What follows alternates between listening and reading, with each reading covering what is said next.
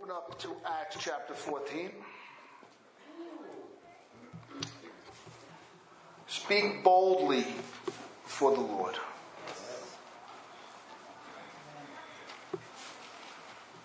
I will resume going through the book of Acts. Over the next month I will speak out of chapter 14 and chapter 15.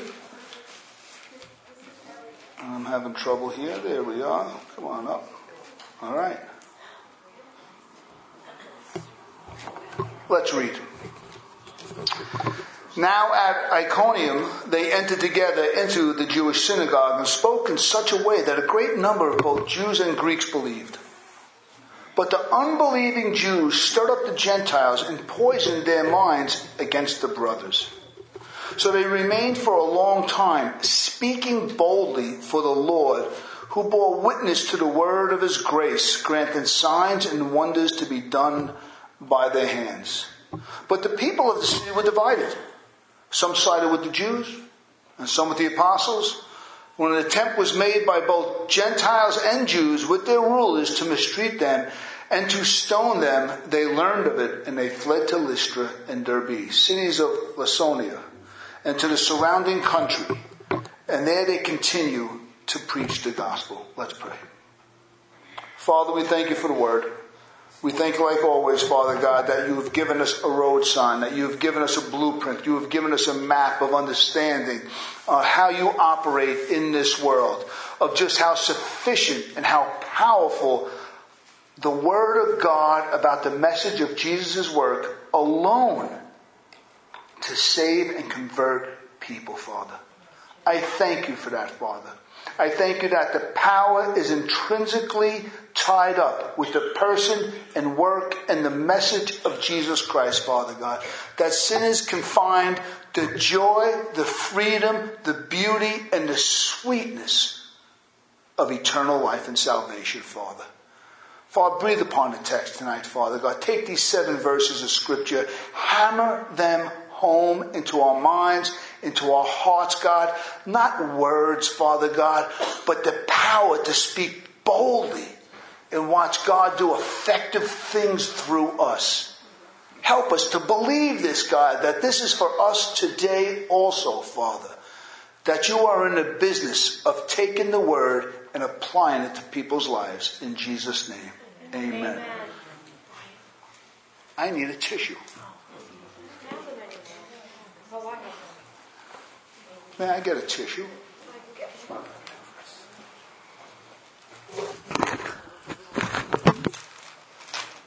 Handmaidens. Look at Kimmy. Where'd you get that little thing? A little napkin wallet. I've never seen that before. You got to get to a certain age before you get one to use one of those. You know, you can't get that at like 20 or 30. You got to be like a certain. No, I'll leave it alone. Careful, brother. I might be getting myself into trouble. I'm in trouble already. But we always talk about speaking boldly for the Lord.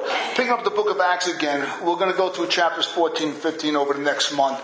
This is the end of Paul's first missionary journey. He had 3 of them. The first one starts in 13, 14, ends in 14 really.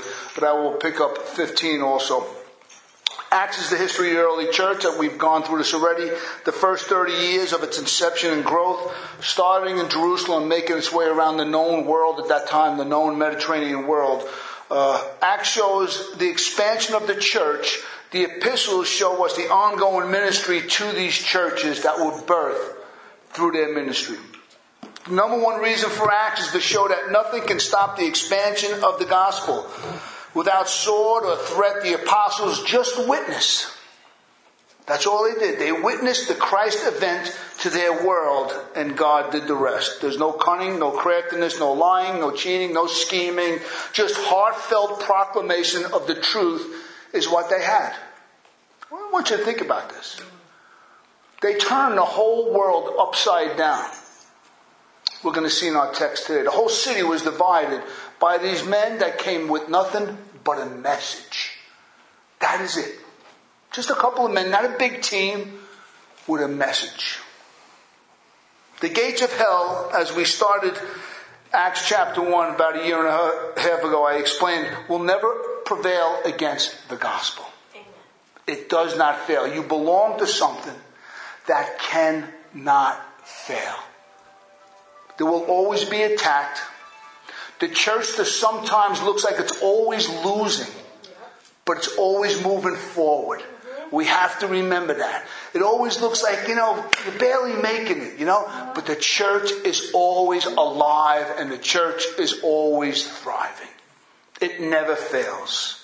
The gates of hell will not prevail against it. The truth about Jesus is power enough to do what God sent it to do, to save all those God has ordained to eternal life. Like I said, chapter 13 begins with Paul's first 3 missionary journeys. We ended last time with Paul and Barnabas being persecuted in a place called Antioch of Pisidia, a region of modern-day Turkey, in southern Turkey today. It's still there. Most of Acts 13 is concentrated there. But now, like always, there's welcome is finally worn out. Persecution results. And as is usual in Acts, they move on from there to the next destination, which is a place called Iconium. Iconium is about 100 miles away to the north. Like all of Paul's exploits, it's followed a deliberate approach of going to the most advanced cities of his day. Cities that were part of some kind of civil, economic, religious advantage. These cities served bigger purposes for Paul. To go where there was a synagogue of the Jews first. To the Jew first, and then to the Gentile. That was Paul's philosophy. Then to expose the gospel to as many people as he could. So that it could advance further and further by the way of the Roman roads that crisscrossed the old ancient world. In this way, the message of Jesus cross-pollinated the ancient world.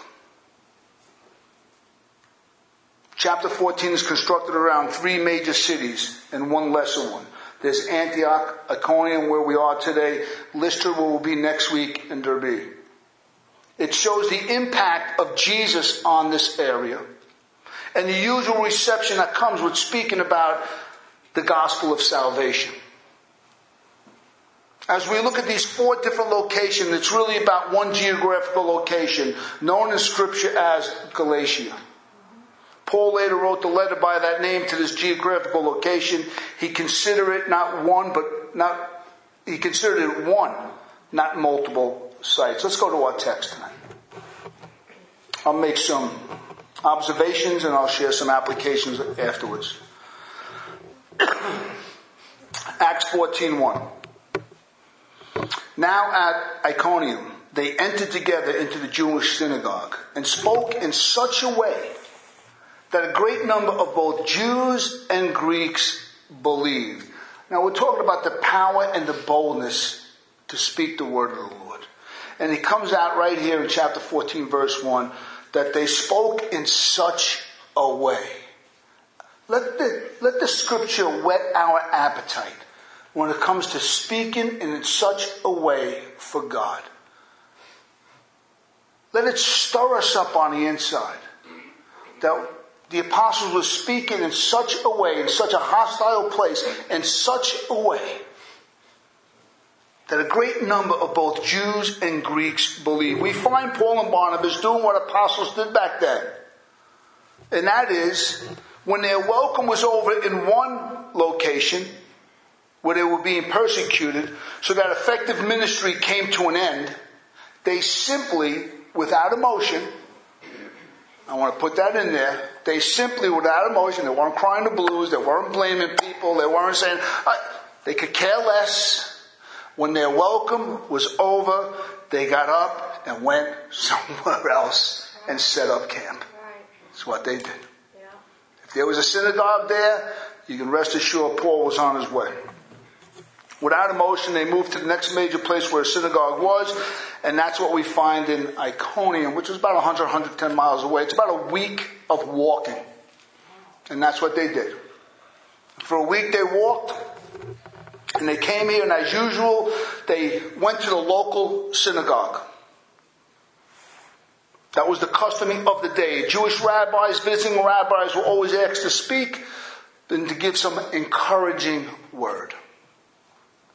Just think about sitting in one of these synagogues, hearing the same thing over and over and over, reciting the Old Testament over and over, and then Paul comes in, and they wave the hand. Brother, do you have an encouraging word for the congregation? You know what I mean? It's like Paul, like biting at chomping at the air just to get in there. They spoke with such convincing power. And they didn't come empty-handed. They came and they opened up the scriptures to these people. And they convinced from the scriptures. Paul always argued from the scriptures. He always brought a defense of what he was saying from the scriptures. So powerful. It says that many Jews and Gentiles believed. Now, we're not to think that this is one service, one synagogue morning, one synagogue afternoon. It was probably for a period of time. He spoke in such a way that many people came. It must have been very encouraging for these people. All their synagogue life, as I already mentioned, they came in and they read the prophets. They read the law. They read the Psalms. They would go through the scriptures annually. Every 2.5 to 3 years, they would read through their Old Testament scriptures. Their whole life was based on promise. God promised. God promised the fathers. God promised the fathers. God promised the fathers. God promised the fathers. And then one day they're off to the synagogue and they're going to think they're going to hear the same message. God promised. And then there it is. This Jewish rabbi gets up and starts speaking powerfully about the fulfillment of all God's promises. Don't miss that. This is not Paul just going into a town and the town hearing something. They're hearing something they never thought imaginable. Messiah has came. Messiah has suffered and died according to the scriptures. Messiah was raised on the third day. Don't miss that. Because guess what? That's what we do. That's what we do on Sundays. That's what we do every time we do ministry. Somehow, some way, we're talking about the fulfillment of God's promises in Jesus Christ. You would think that everybody would get up and everybody would rejoice. Many people believe, but guess what? Many people fought back. Must have been very encouraging for these people to finally hear a fulfilling word. But listen what happens in Acts 14:2. But the unbelieving Jews stirred up the Gentiles and poisoned their minds against the brothers. We have to remember, but as was usual, they were always jealous, hostile unbelievers. Most unfortunate. And they came from both the Jewish people and the Gentiles. You see, in the Jewish synagogue 2,000 years ago, there were Gentiles. There was a place for Gentiles, Greeks, to come in and sit in the back. They were called God-fearers. And there was something about the Jewish religion. They really saw something precious in it. And they gave themselves almost fully over to it, except for circumcision. In their heart, they believed there was something there. But they wouldn't go through, but they were welcomed. They were treated kindly. There was a place in the synagogue for them. But they weren't Jews yet. Every synagogue had them. The Gentiles would have left them alone if not for the unbelieving Jews. But as natural for unbelieving religious people, they found a nice little coalition to fight against the apostles. Isn't that what they did to Christ? Two feuding parties got together, the Pharisees and the Sadducees. They never liked one another. And Pilate when it came to the end, because of Christ, and they realized Christ was a threat to both of them, they got together, and what did they do as a coalition? Found a way to kill. So we have something going on here of similar things. They would have been left alone, but they were stirred up, an assembled coalition against the apostles, and they poisoned their minds. Not doctrinally, not theologically. What they would do is they would point to the apostles and speak badly against them, as there was some sort of threat. We see that in politics all the time, most unfortunate. Some sort of threat. They weren't talking to Paul about, Paul, how could this be? You're telling me Jesus was raised from the dead. You're telling me Isaiah 53 is pointing to Jesus Christ. But explain it to me. They didn't want to hear it. When you refute certain religious people that don't know the scriptures, they get very irritated. When a religious person knows nothing about their religion, you ever meet them? Yeah. They go to church all the time, but they don't know anything about Jesus. And then you sit to them and you talk to them about Jesus, and they get what? Irritated. That's what happens. But 2,000 years ago in other parts of the world, you get killed for that. But listen to God. Listen, it's not over. Actually, Luke is building this up. He says here in the 3rd verse, so they remained for a long time. I thought they were just being persecuted. The whole city is divided. The whole city is coming against them. You'd think they'd pull out. So they remained for a long time in this hostile environment, speaking boldly for the Lord in this hostile environment, who bore witness to their word, bore witness to the word of grace, that's the gospel, granting signs and wonders be done through their hands. This time, even in the midst of persecution, they remained. Why? The reason for this is, as we said in the introduction, is that effective ministry was going on. When effective ministry is going on, no matter how hot the water gets, you don't get out. This effective ministry is taking place. The Lord was granted here, not always in the book of Acts. Let's get that straight. Not always do we see miracles taking place every time Paul preached. In this town, signs and wonders. That means miracles were being done. And that was to testify to the message, that the message can be counted as worthy.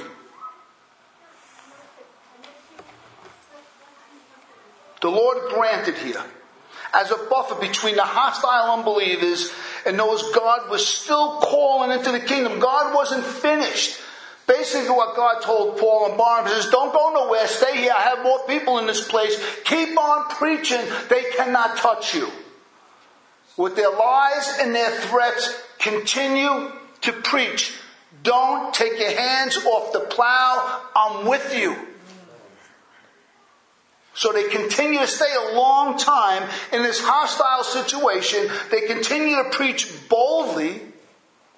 And if you don't want to know what that means, go back to chapter 13 when you go home tonight and read it. And you will see Paul preaching boldly in the face of great persecution. Go read it tonight. But this was a buffer. God wasn't through yet. That's what the scriptures are teaching us. God is not through. How many people know all of us has failed and we've pulled out of a relationship when God was still not finished with it? It's so easy to pull out and not go the extra mile, not to turn the cheek again because it's getting too hot in the oven over here. It's getting too much. I'm tired of talking to this person about Jesus. Guess what? I'm out. We need to be careful. We'll speak more about that in application. God wasn't through yet. This is important. The apostles knew that. Verse 4 goes on to say this. But the people in the city were divided. Some sided with the Jews. Some sided with the apostles. Everybody's involved. This is the news of the day. This is what everybody wanted to know. Everybody wanted to hear. Everybody was coming out. Something was happening in our city that has never happened before. And we want to know. Everybody's coming out to hear. It's like a big tug of war going on. The whole city, all the people are divided. Remember what Christ taught us? I did not come to what? Bring peace, but to bring a sword. And to bring division. Sometimes between family members, husbands and wives. Parents and children, children and their parents. That's what the gospel does. Some people embrace Christ and love Christ and follow Christ. And the person next to you doesn't want anything to do with them whatsoever. Think about our own loved ones. Think about our own family. Think about how many of us got saved and how many other people just want nothing to do with Christ. This was happening in the city. When and where God shows up and does a mighty work, there'll always be division. Always. This great tug of war has taken place. Why? Because the stakes are high. The next verse teaches us that the stakes are high. Listen to verse 5. When an attempt was made by both Jews and Gentiles, because these two people aren't shutting up. Paul's going to continue to preach. When an attempt was made by both Jews and Gentiles with their rulers, everybody's in. All the big players, all the rainmakers, everybody who's somebody in this city is in a coalition to mistreat them and stone them.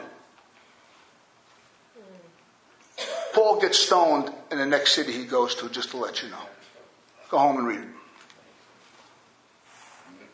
As time went on, the hostile unbelievers finally resorted to violence. You know why? That's their only hope. That was their only hope. That's why they killed Christ. They had to get rid of Christ. They had to get rid of Paul and Barnabas. Let's stone them. Let's kill them. Unbelief wasn't good enough. Poisoning their mind wasn't good enough. Now, punitive damages were their last resort. You see what was happening? When you read the book of Acts, when you read the Gospels, you find out the jealousy that went on in the religious leaders' lives, because you had these apostles coming, and the people of the city were owned by the religious leaders. Now here they come. Guess what? They're losing the power over the people. There's only one time in Scripture you'll see someone losing power, and he didn't care. John the Baptist. Everybody was following John the Baptist until Christ came. Then everybody started following John the Baptist. Even John the Baptist's disciple says, John, they're starting to follow Christ. He goes, that's okay. He must increase. I must decrease. Unbelief wasn't good enough. Poisoning the minds of the Gentiles wasn't good enough. Punitive damages, the last resource. This was a premeditated and calculated decision by the leading people of the city to stone Paul and Barnabas. But yet they would not stop preaching. They were still bold for the Lord. You know why? It wasn't their time to die for Jesus yet. Let me encourage you with something.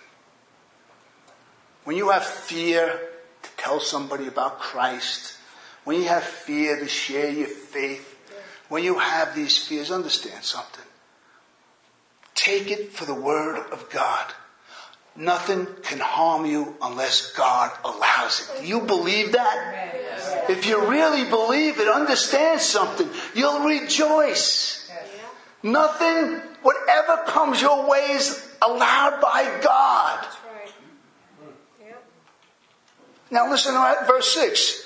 They learned about it and fled to Lystra and Derbe, cities of Lycaonia, and to the surrounding country. It looks like they fled. And there they continued to preach. Well, they fled for a reason. To continue to preach. See, their time had not come yet. You know why? Because God made it known to them there is a plot against him. There's a second plot against Paul already. There was a plot against him. That's when you go. Talk about don't shoot until you see the whites of their eyes. These men were battle-hardened ministers of the gospel. Battle-hardened. They knew how to stay in a place as long as they possibly could, but after getting the news, now they knew their time had to go. There's a time to run and fight another day and find greener pastures to share their faith, and that's what they're doing here. Let me go into some application here. 7 verses, little short story, Paul's first missionary journey. What does that mean to you and me today? Are we apostles?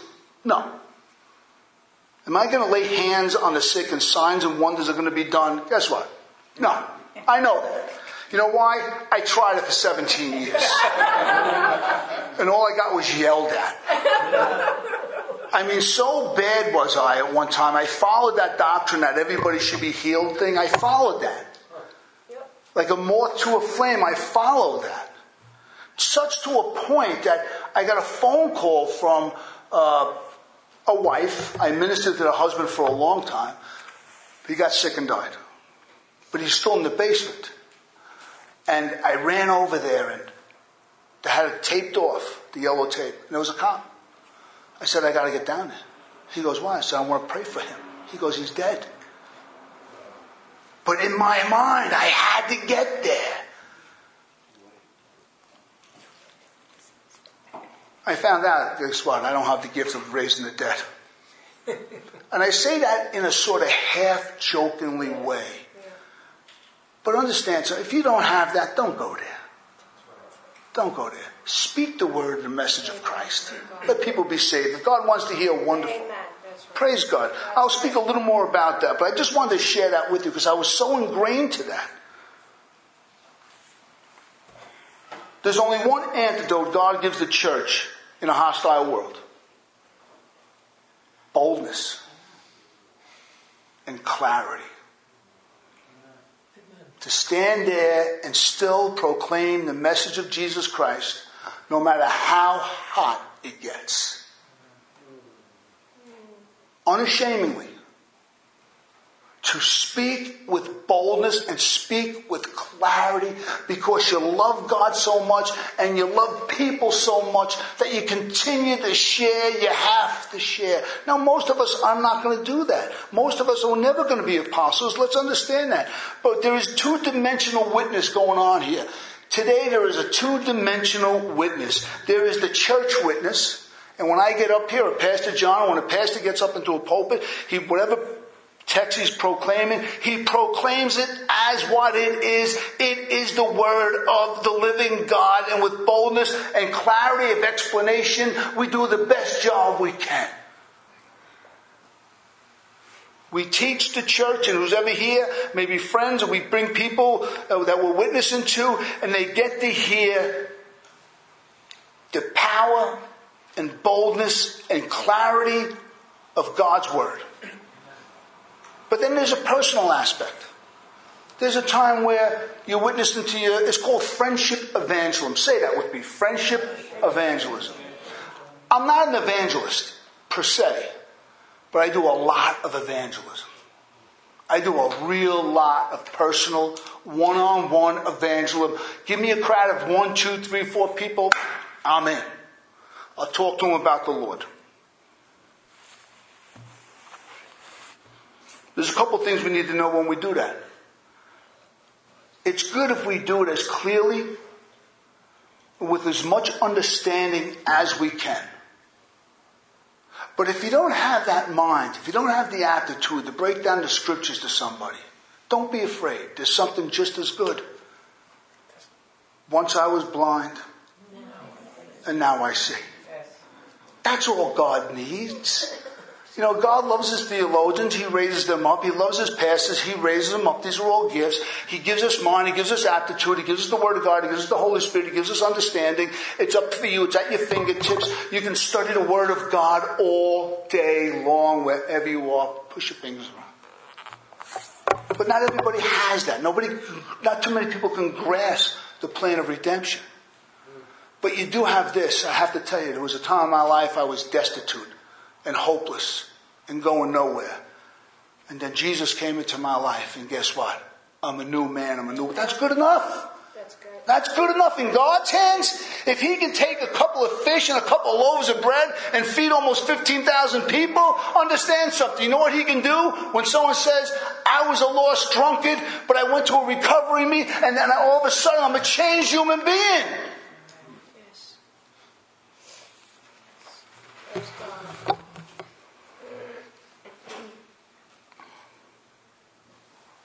The Christian pulpit unleashes the power of the Scriptures against every high and lofty thing that speaks against the knowledge of God. That's our job.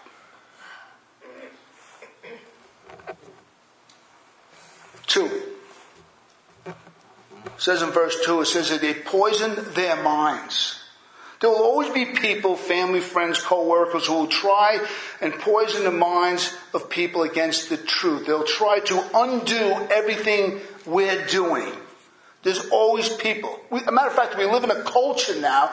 We live in a school system, even higher education, that tries to undermine everything the Scriptures ever taught a believing family. The school system is undermining Christian parenting right now. They're poisoning people's minds by telling things that are not true as though it was the truth. How? And understand something. That also is a predetermined and calculated attempt by the culture to undo the Christian worldview. Make no mistake about it. 3. Isn't it nice to know that nothing at all could ever stop the hand of God? Isn't that wonderful? Understand, whatever takes place in America, I keep a very close eye politically, whatever takes place in our culture, understand something. We'll all go to bring Christ glory on the last day. Everything that's done will bring God glory. It might look like you're losing. It might look like we're losing. But God's never losing. He's always in 100% full control of what's taking place. You should be rejoicing now, because you know why you're not rejoicing? If you don't know what's going on in this world, if you don't know what's going on in this country, if you don't know what's going on in our city, if you don't know what's going on in our state, understand something. You will be downcast. It's so bad. But guess what? We pick up our Bible. We look up, we smile, our redemption draws nigh. God is in full control. No man can thwart His counsel. No one can stop His hand. Even though it looks like the world is against us, it looks like the world is winning. Guess what? The world never wins. You can't fight God and win. Amen. You can't. Rejoice. Amen. And I'll tell you what. I'll tell you something else. People are dying to hear the truth. They just don't know it. They don't know. They don't know what the truth is anymore. Understand something. Go tell people about Christ. Go tell your loved ones. Go tell your co-workers. God will grant to you. He might not grant the healing. He might not grant a miracle. He doesn't need a miracle. He doesn't need that kind of stuff to open up someone's heart. Just go tell people. Talk to someone. Share the love of Christ that you have.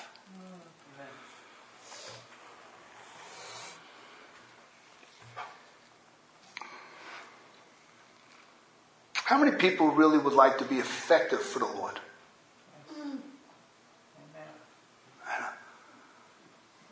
Do you know it comes with a price, right?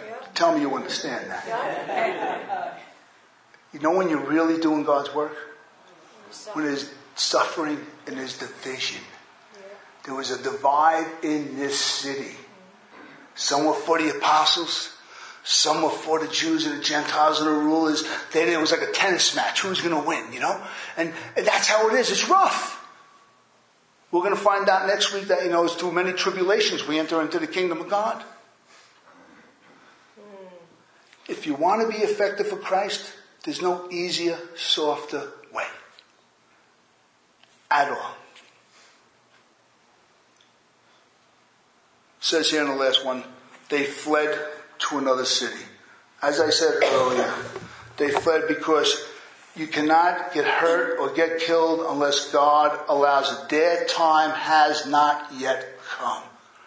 Understand something. You can get up every morning, proclaim the truth, proclaim the gospel. You can share with your friends. People yell, scream, the boss, everybody. It makes no difference.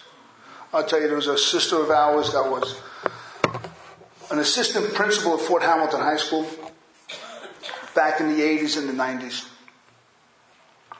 And this was when it was really getting rough in the school system about speaking about the Lord, and so she didn't care. She prayed for the students. She laid hands on the students. She spoke to the students about Jesus. She told the parents. They told her to shut up. She kept on speaking. They told her to shut up. She kept on speaking. They threatened her. She kept on speaking. They were going to take her job away. She kept on speaking. She kept on speaking for another almost 20 years. She's in Florida now, retired, living a good life. Because her time did not yet come. Her time did not yet come. Understand something. My time is that when it comes, God takes me. Your time, God will take it. Go out there and share it. Amen. Enjoy it. But I'll tell you what. Please hear me on this. Do you really want to be that Christian that shares their faith? Look at everybody like this. Nobody wants to move. You have to pray. You have to pray. And you have to pray with people that live it. You have to pray. They did nothing without prayer. Let's close with this thought. I challenge you to pray over the weaknesses in your life. You can hear this message by 10 different ministers every week for 100 years. Nothing will change in our life. Unless we're praying people. Nothing. And we're a praying church. Pray every Thursday.